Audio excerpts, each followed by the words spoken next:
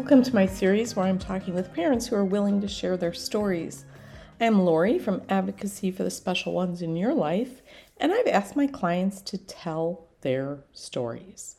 They've all had a journey through disability evaluation, diagnosis, and getting help from a special education advocate to better navigate the school system to get the services that are in the best interest of their children. Today's storyteller is Marie.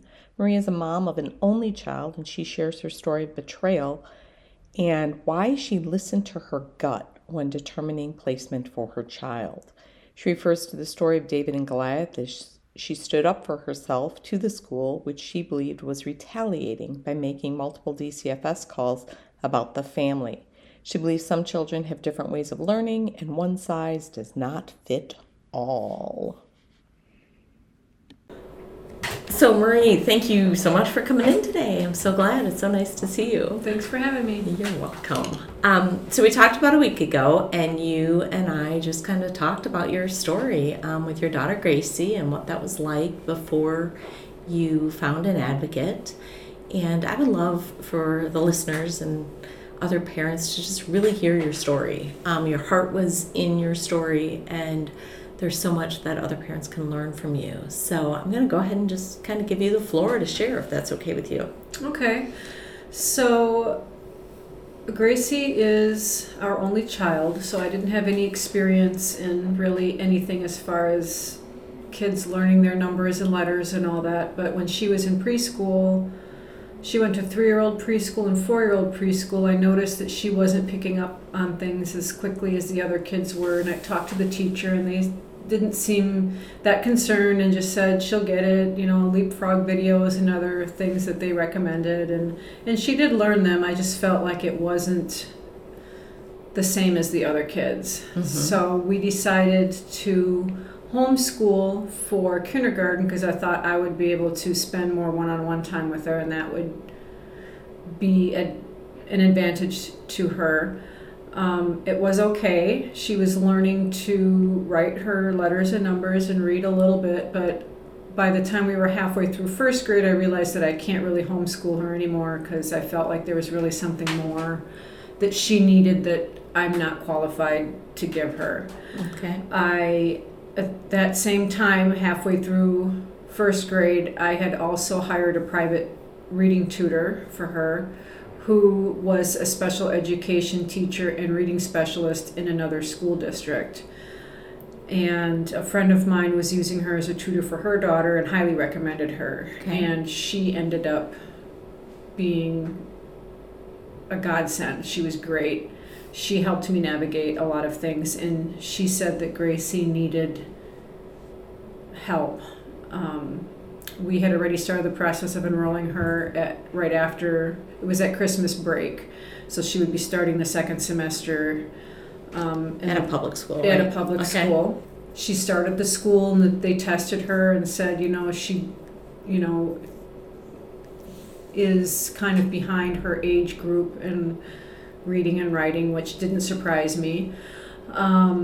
We continued on with the private tutor in the evenings, and she said that Gracie needed speech therapy, occupational therapy, and she needed a reading intervention in school.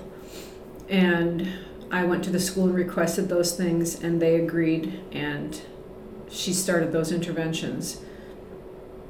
The tutor also said that I should request in writing a case study, mm-hmm. because she should have an IEP, and of course all this was new to me. I didn't really know anything about any of this at all.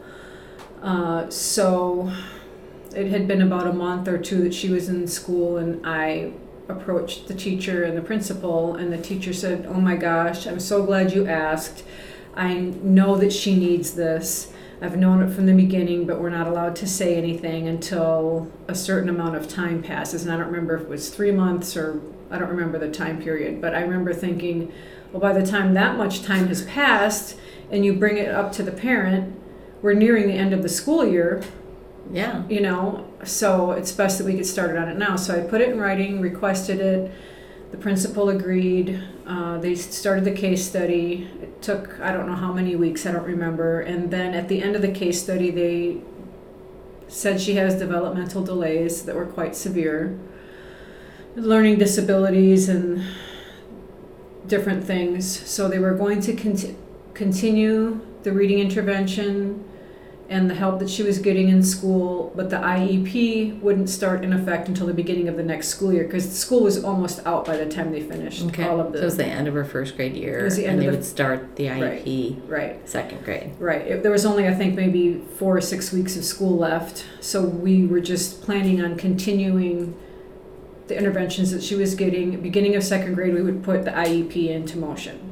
So I'd already been to a couple of IEP meetings at that point in time with her classroom teacher and the reading specialist and the people that she was working with at school on her team. I felt like everything was going great. I felt like things would be fine moving into the second grade year. Mm-hmm. And then right before second grade started, there was a lot of teachers that left the school. The principal left. There were a bunch of people that left. So the special education teacher was pulled into a classroom for second grade, and I'm not sure why they wouldn't have put Gracie in her classroom, since the situation was that she needed help. Right. But in the end, she ended up getting a very good second grade classroom teacher anyway, but this brought on a new special education teacher and a new speech therapist, an occupational therapist, a new principal. So the team was almost all new. And 10 days or maybe 2 weeks at the most into her second grade school year, the special education teacher met with me and her classroom teacher at my request, because the books that she was bringing home to practice reading were way beyond what she was able to read. Mm-hmm. So I asked, can you please send books home that are more on her level so we can practice reading at home? And rather than just saying, okay, they said we should meet. And I said, okay. So we met after school in the classroom, and they said there was this whole process that they had to go through. They couldn't just take the books from my hand and give me books that she was reading at. It had to be approved and forms had to be filled out. And I said, okay, whatever. And then the special education teacher said that she recommends Gracie to go into a self-contained classroom. I didn't know what that meant. I asked for her to explain it to me, and she said that for the past 10 or 11 years she had been working in a self-contained classroom, and this was her first time as a special education teacher at school, in a mainstream school. Like outside of this. And she says that she can tell that Gracie needs it. And I took the letter and I said, well, we'll have to think about it. And I took it to the tutor, who again is a special education teacher and reading specialist in a different district. And she said, absolutely do not agree to this. Okay. It's not even close to what she needs.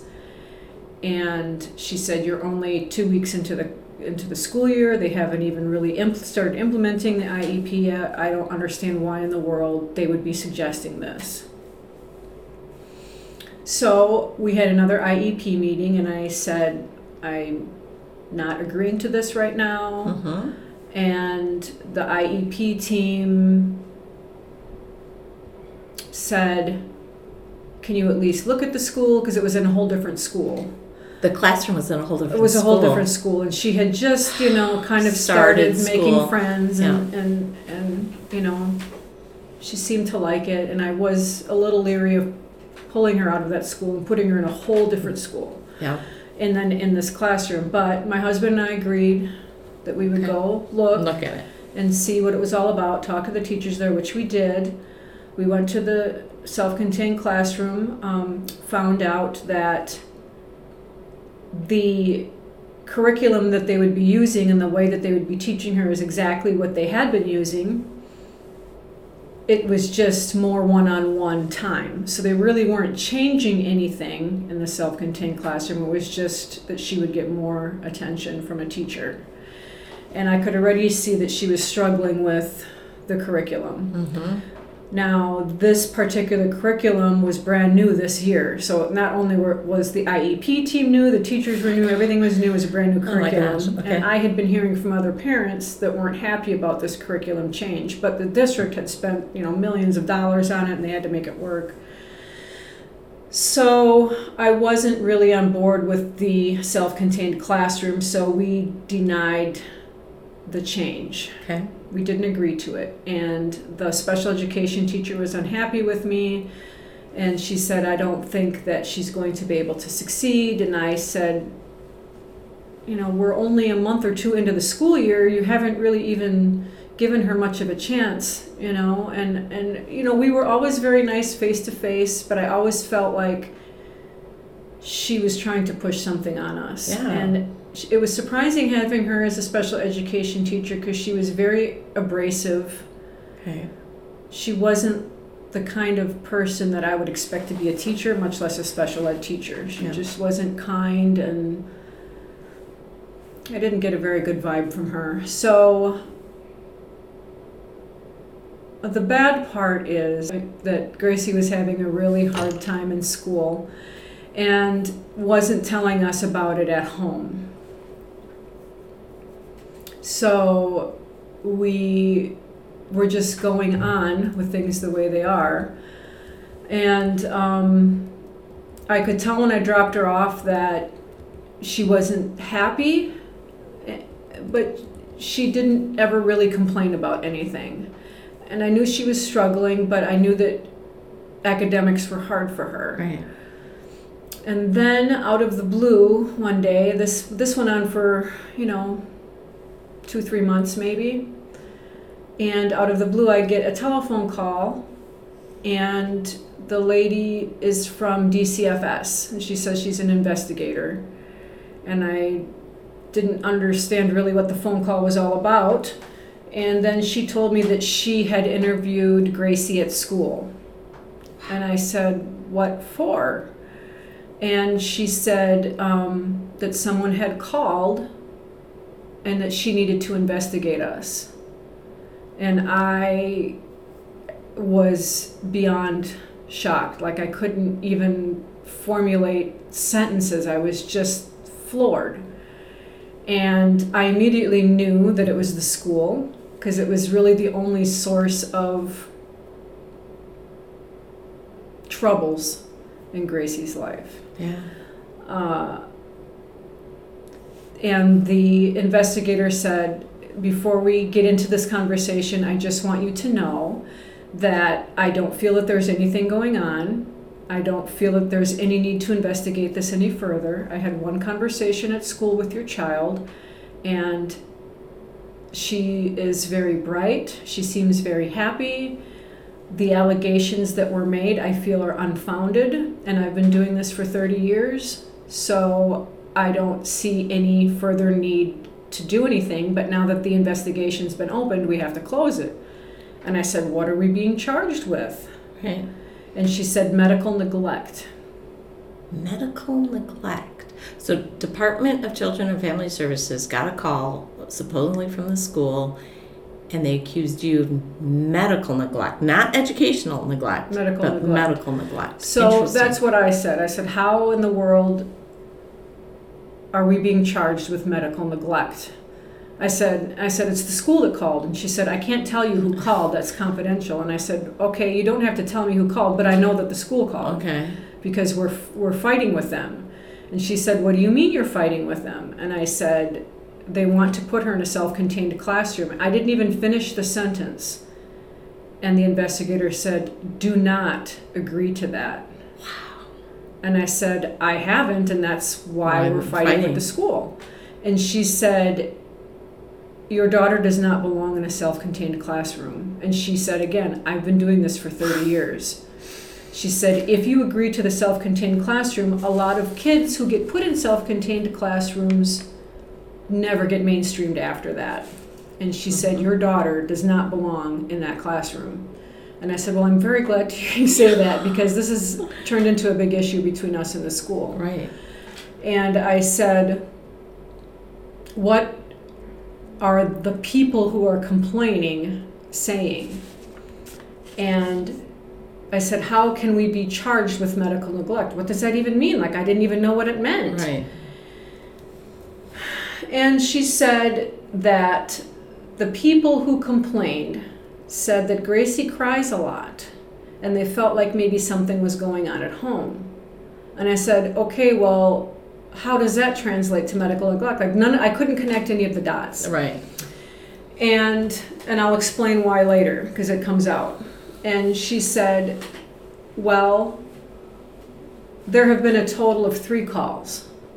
We didn't come out on the first 2 calls. I said, so they called once and you didn't come out. Then they called again and you didn't come out. And then after the 3rd call, you finally went to the school. Is that what you're telling me? And she said, yes. So the first call that they made said that the girl, Gracie, came to school with a scratch on her face, and she's kept in a home with dangerous breed dogs, which her best friend from birth was a Doberman who we had recently lost because she was old, and we got another Doberman, and they were the most bonded human and dog that I've ever seen in my life. Mm-hmm. And she slept with that dog, and she gave manicures to that dog, and she dressed him up in feather boas and sunglasses and dresses, and they were 2 peas in a pod. Okay. And if you want to call him a dangerous breed dog, I guess you can, but that's ridiculous. And she never had a scratch on her face on top of it. Okay. If she did, it wasn't anything that I would have noticed. We had dogs, cats. She plays on her grandparents' farm. Who knows? Yeah. Obviously, they didn't feel it was enough to. They're busy. It's an overloaded system. Right. Then the second time that they called, because I was able to read the reports later on. Yeah. So the second time that they called, they said that the mother is mentally unstable. I was mentally unstable. Okay. And she's crying all the time, so there must be something going on at home. That the child is crying all the time. The child is crying in school. Okay. She cries almost every day. Okay. Which I found out later, the reason that she cried almost every day was because the special education teacher made her cry every day in the special education room, and she was pulled out. Yeah. Oh, and I didn't know. I was sending her to that hell every day. Yeah. Not knowing. That she was doing what she was told to do, and she didn't want to. She's a people pleaser. Right. And especially when it comes to people in authority. Mm-hmm. So she thought that was what she was supposed to do, so that's what she did. And I found out later that that's why she was crying every day. It was because she was going to the special education teacher. Yes, and who was very upsetting mean to her. Yeah. So they didn't come after that call either. Apparently the dangerous breed dog and psycho mom wasn't enough to send out an investigator until they called and said that they thought she was being sexually abused at home. So they were trying everything. Yeah. After the sexual abuse allegation came out, then they came. Yes. So how did they come to a sexual abuse claim? By leading her down a road and asking questions that the investigator told me, I believe, these were the investigator's words, I believe they've been leading her down a road to say things. Wow. And the investigator asked her, have you ever been touched or anything? And Gracie said, yeah, when I was small, I got shots, and she pointed to her thighs, where they give shots in the thighs she's 2 or 3, however old she was. And that was traumatizing to her, and ever since that particular set of shots, she's been very afraid of needles. Yeah. She has a phobia. So she told the investigator, yes, when I had shots right here, and she pointed to her thighs. Okay. And she said, I'm afraid of needles now. Mm-hmm. And the investigator, I guess, was repeating things to her that they had written up so that they could get her out. And Gracie told her that a few weeks prior, she had a nightmare in the night, and her dad went in there. It was almost 4 o'clock in the morning, which is when he gets up. Mm-hmm. So when I heard her crying, I said, can you go? And he went and sat with her on the edge of her bed till she fell back asleep. Right. And so that was somehow turned into, he goes into her room at night. So the investigator said, look, I'm not questioning her anymore. A lot of times, if you feel that there is nothing and you continue on with the questioning, it does more harm than good. Right. She's like, I said, look, we have nothing to hide. You can come and spend a week in our house. I don't care. There's nothing going on here. And she's like, I don't feel that there's anything going on, but now I have to close my case. Right. So I'm like, okay, well, if it's medical neglect, I mean, how do we get around that? She has a tutor that she goes to a couple times a week. She's been going to a therapist because I know that school is hard for her, and they do art therapy. Right. And she likes art, and so we've been doing that. And she said, can you give me the numbers? Gave her the number to the tutor, gave her the number to the therapist, gave her the number to her pediatrician. And after it was all said and done, I questioned each of these people. I said, look, you don't need to tell me what you told them. And they wouldn't even let me finish speaking. They're like, look, you guys are great parents. I never for a minute would think that anything's going on.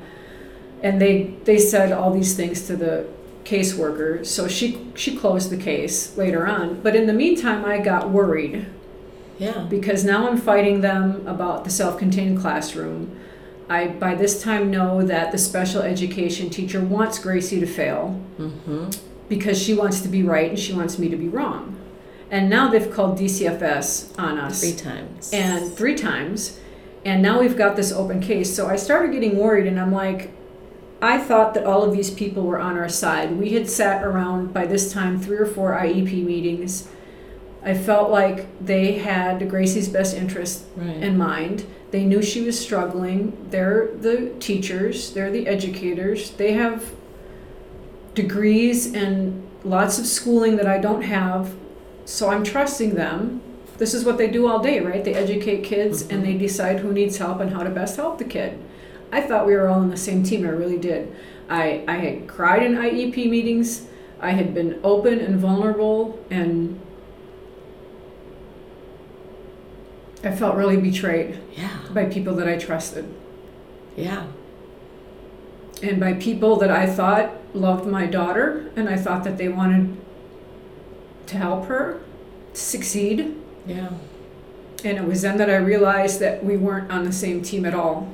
No. And none of these allegations came out in any of these meetings. Like, they never said anything about the dog or said anything about things that your daughter had said or nothing. No. So you really feel like this was absolute stab in the back, never bringing things to you. Yeah. Once the DCFS called me, and I knew that they had done that, I knew that we were absolutely alone, on polar opposites with these people. Because if a teacher, classroom teacher, special ed teacher, principal, if someone feels that something is going on at home, wouldn't they call the parent and say, your kid is crying at school every day, is something going on at home? Right.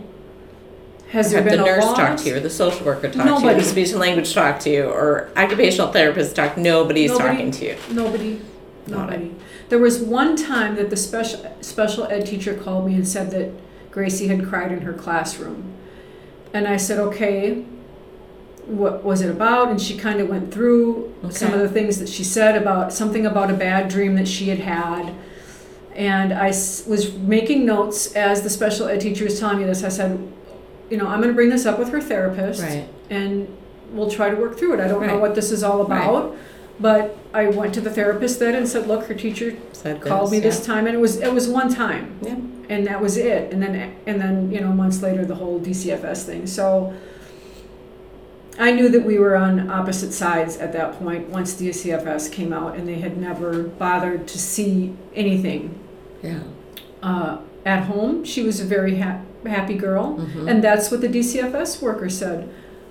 I see her as a very happy, relaxed, bright girl.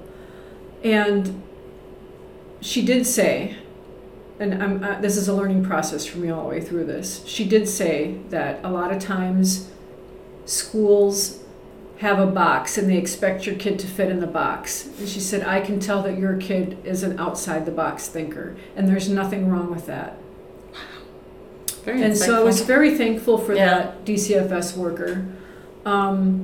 So I started calling attorneys because at this point now, excuse me, I feel like I need representation because who I thought was on my side and who I thought wanted the best for my kid and who I thought we were all on the same team to help her succeed, I realized wasn't the case. And now I'm afraid of these people because calling DCFS on someone is about the worst thing that can happen as a parent.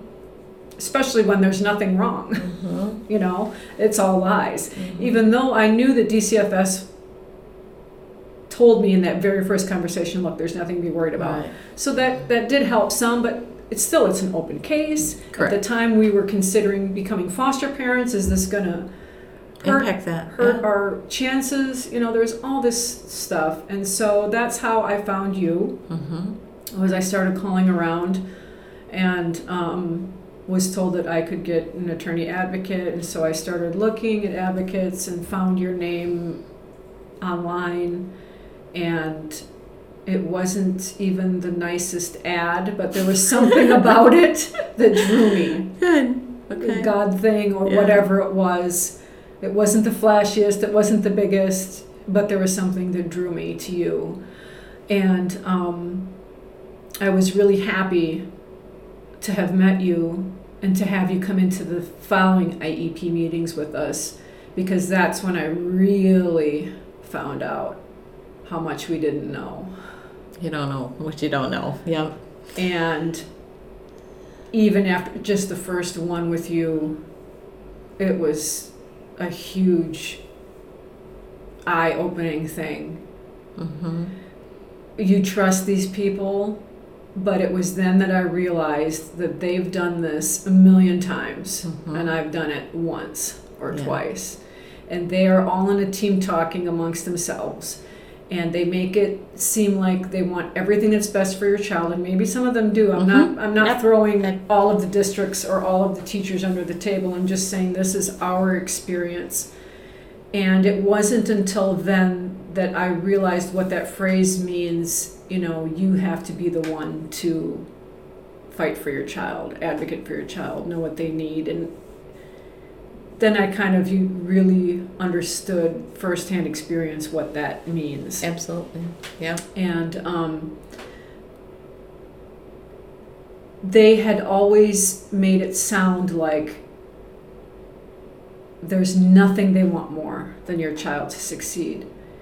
And while I think they would like your child to succeed, or my child, I realize what they want more than that is to have themselves look good and to cover all of their bases. And I think what, in our experience, it was more of, we cover the bases, we have to make ourselves look good, and in the process of all of that, we'll do what we can to help your kid. Once you came on board, even just at the first meeting, and just uncovered all of this stuff that they had done wrong, I realized that we were little tiny minnows in this giant tank of huge fish. You know, horrible feeling for you guys, yeah. You know, there was just, I don't believe there would have been a decent outcome if we hadn't have gotten you. I mean, it wasn't until you came on board that I realized I didn't even know the half of what they were doing. Yeah. Because I think you trusted them. You trusted them.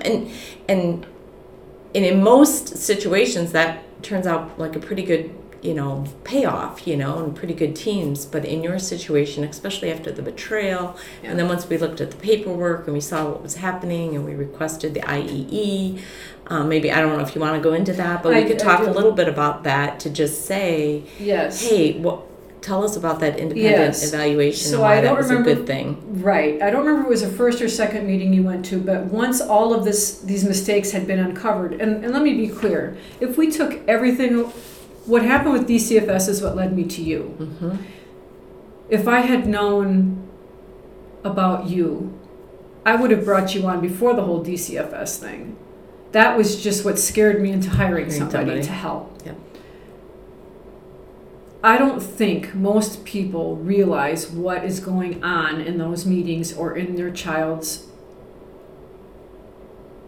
case unless you're trained to see certain things. And that's what we hire professionals for. Yeah. I'm not trained to do back surgery, but if I need back surgery, I'm hiring a surgeon, right? You requested the IEE after you uncovered all these mistakes in her IEP. Of course, I didn't know what that was either. Mm-hmm. We were able to pick the doctors, so I did research on a few. Yeah, you did. We picked the one in Arlington Heights, Dr. Phillips, and Gracie had over 30, it was somewhere between 30 and 40 hours of testing, which was a lot. It was way more than they even thought they were going to do. Correct. It was very thorough. And the report that we got has been to this day, and that was, 5, 6, 7 years ago. Yeah. The absolute most important thing that has been more helpful than anything else in this whole story was what I got out of that IEE. They did such a thorough study. I was very thankful that you had the school pay for it, that they had to pay for it because of all the mistakes they made, right? Mm-hmm. Well, yeah, because once you request an IE, it's at the district expense. So, yes, they paid for it, and you got a very thorough report that explained your child. It explained everything, and to be 100% honest, when we sat down in the 4-hour explanation at the end of it with Dr. Phillips, quite honestly, I thought these people are making mountains out of molehills. Mm-hmm. I just couldn't shake that feeling. I'm like, not that I didn't think that they knew what they were doing, I just felt like there's no way that all of this is this bad or this true or this detrimental. I just thought, no. I was in denial at first. Because I bet it was overwhelming to have all those hours of testing and then a 4-hour meeting with a doctor, and to hear everything must have been totally overwhelming. I was completely overwhelmed, shocked, blindsided, all of it. Now I have to say that as time has gone on, they were spot on with every single thing that they said. Yeah. They said, if you don't do this, this is going to happen. Mm-hmm. They were right. They said, these are the things that are wrong with her, and this is what she needs to help. I mean, they were right about everything. They were right about everything. She even went on to do some additional therapy with them, and one of their therapists said, look, she has PTSD from this teacher. Yeah. And we need to work through it. Yeah. We pulled her out of the school after that. She had the IEE started at the end of the school year. The IEE finished at the end of the summer. So we went for like 3 or 4 months for testing.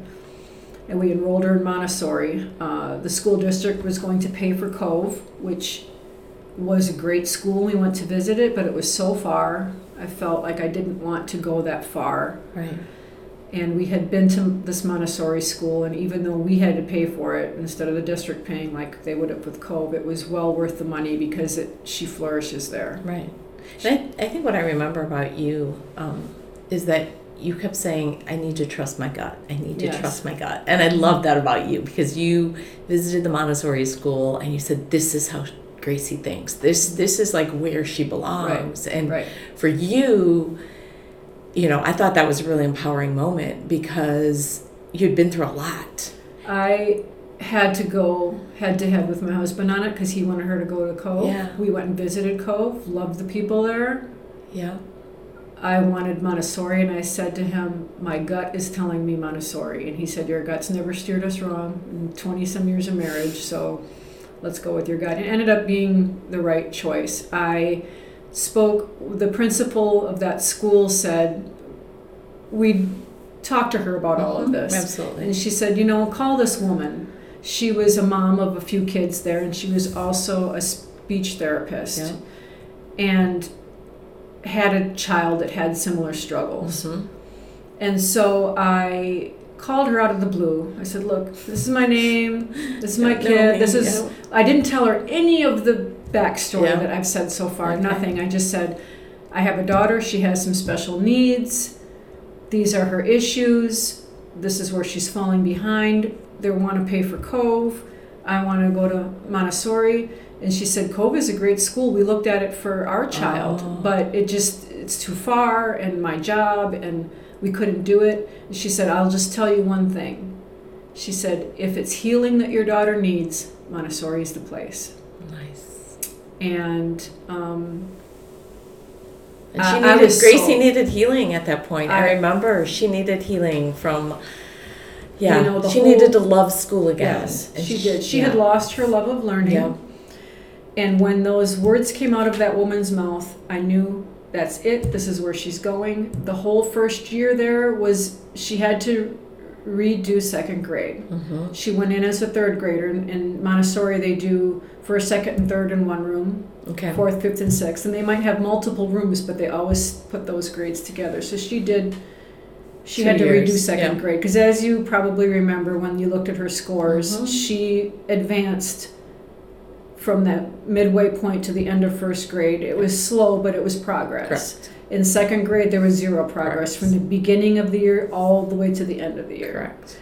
So second grade she redid, but that whole first year was a lot of healing and untangling. She was an emotional mess. Yeah.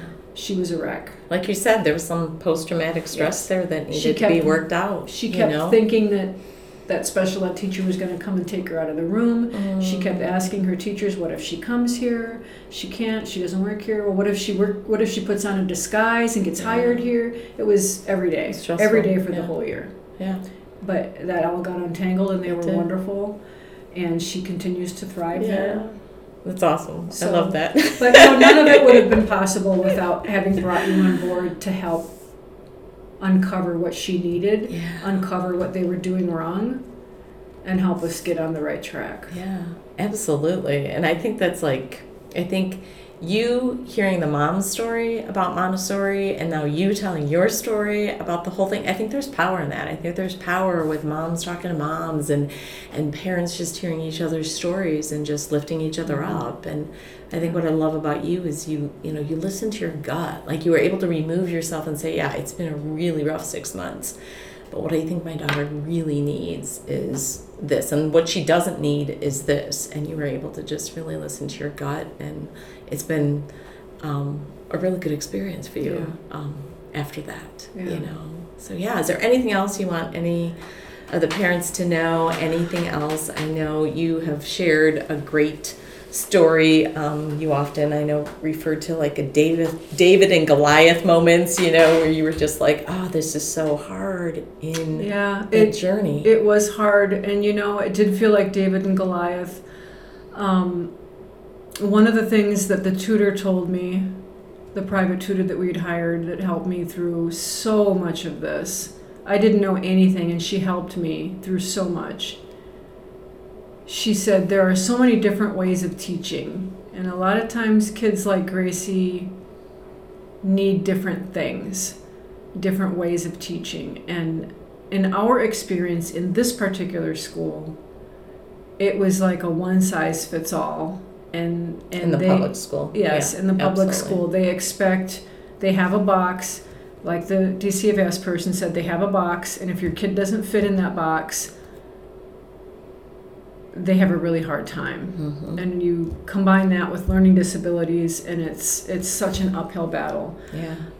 At the Montessori school, they meet your kid where they're at. They have lots of different ways of teaching things. Mm-hmm. And through that, she regained her love of learning. And if they've lost the love of learning, it's almost like there's no way to go. Yeah. You have to get it back. And when they have that much trouble in school, you got to regain it somehow. Yeah. They have to somehow get back on track. And one of the things that Dr. Phillips said is that, a lot of these kids that struggle, like Gracie, when they get older, if they don't close that gap, they start, because she has a lot of other diagnoses going on, but these are the kids that self-medicate. Mm-hmm. They get into all this self-destructive behavior because they're frustrated and discouraged. Yeah. And they feel such a huge gap between their peers and themselves academically, and then they get hopeless. And I took all of that to heart. Yeah. And I know that it's the case. And now that we're in the teen years, I can see that all of that stuff is really important, because being a teenager is hard enough anyway. Yeah. Without adding all this other stuff to it. So I would just say, yes, trust your gut. Know a lot of times in these IEP meetings that it is David and Goliath, even if you don't see it right in the beginning, because they're a well-oiled machine. They're a well-oiled machine. They know what they want the outcome to be, and they're going to steer the direction and say whatever they need to say to get the outcome that they want. And if your kid can get helped in the process, that's great. That's what they want. But more than anything, they want to do it their way. And if your gut is saying maybe it's not the right way, it's probably not. I think that's a great way to end right there. So thank you so much. I appreciate this, and hopefully all the listeners have appreciated it. Thanks as for well. having me.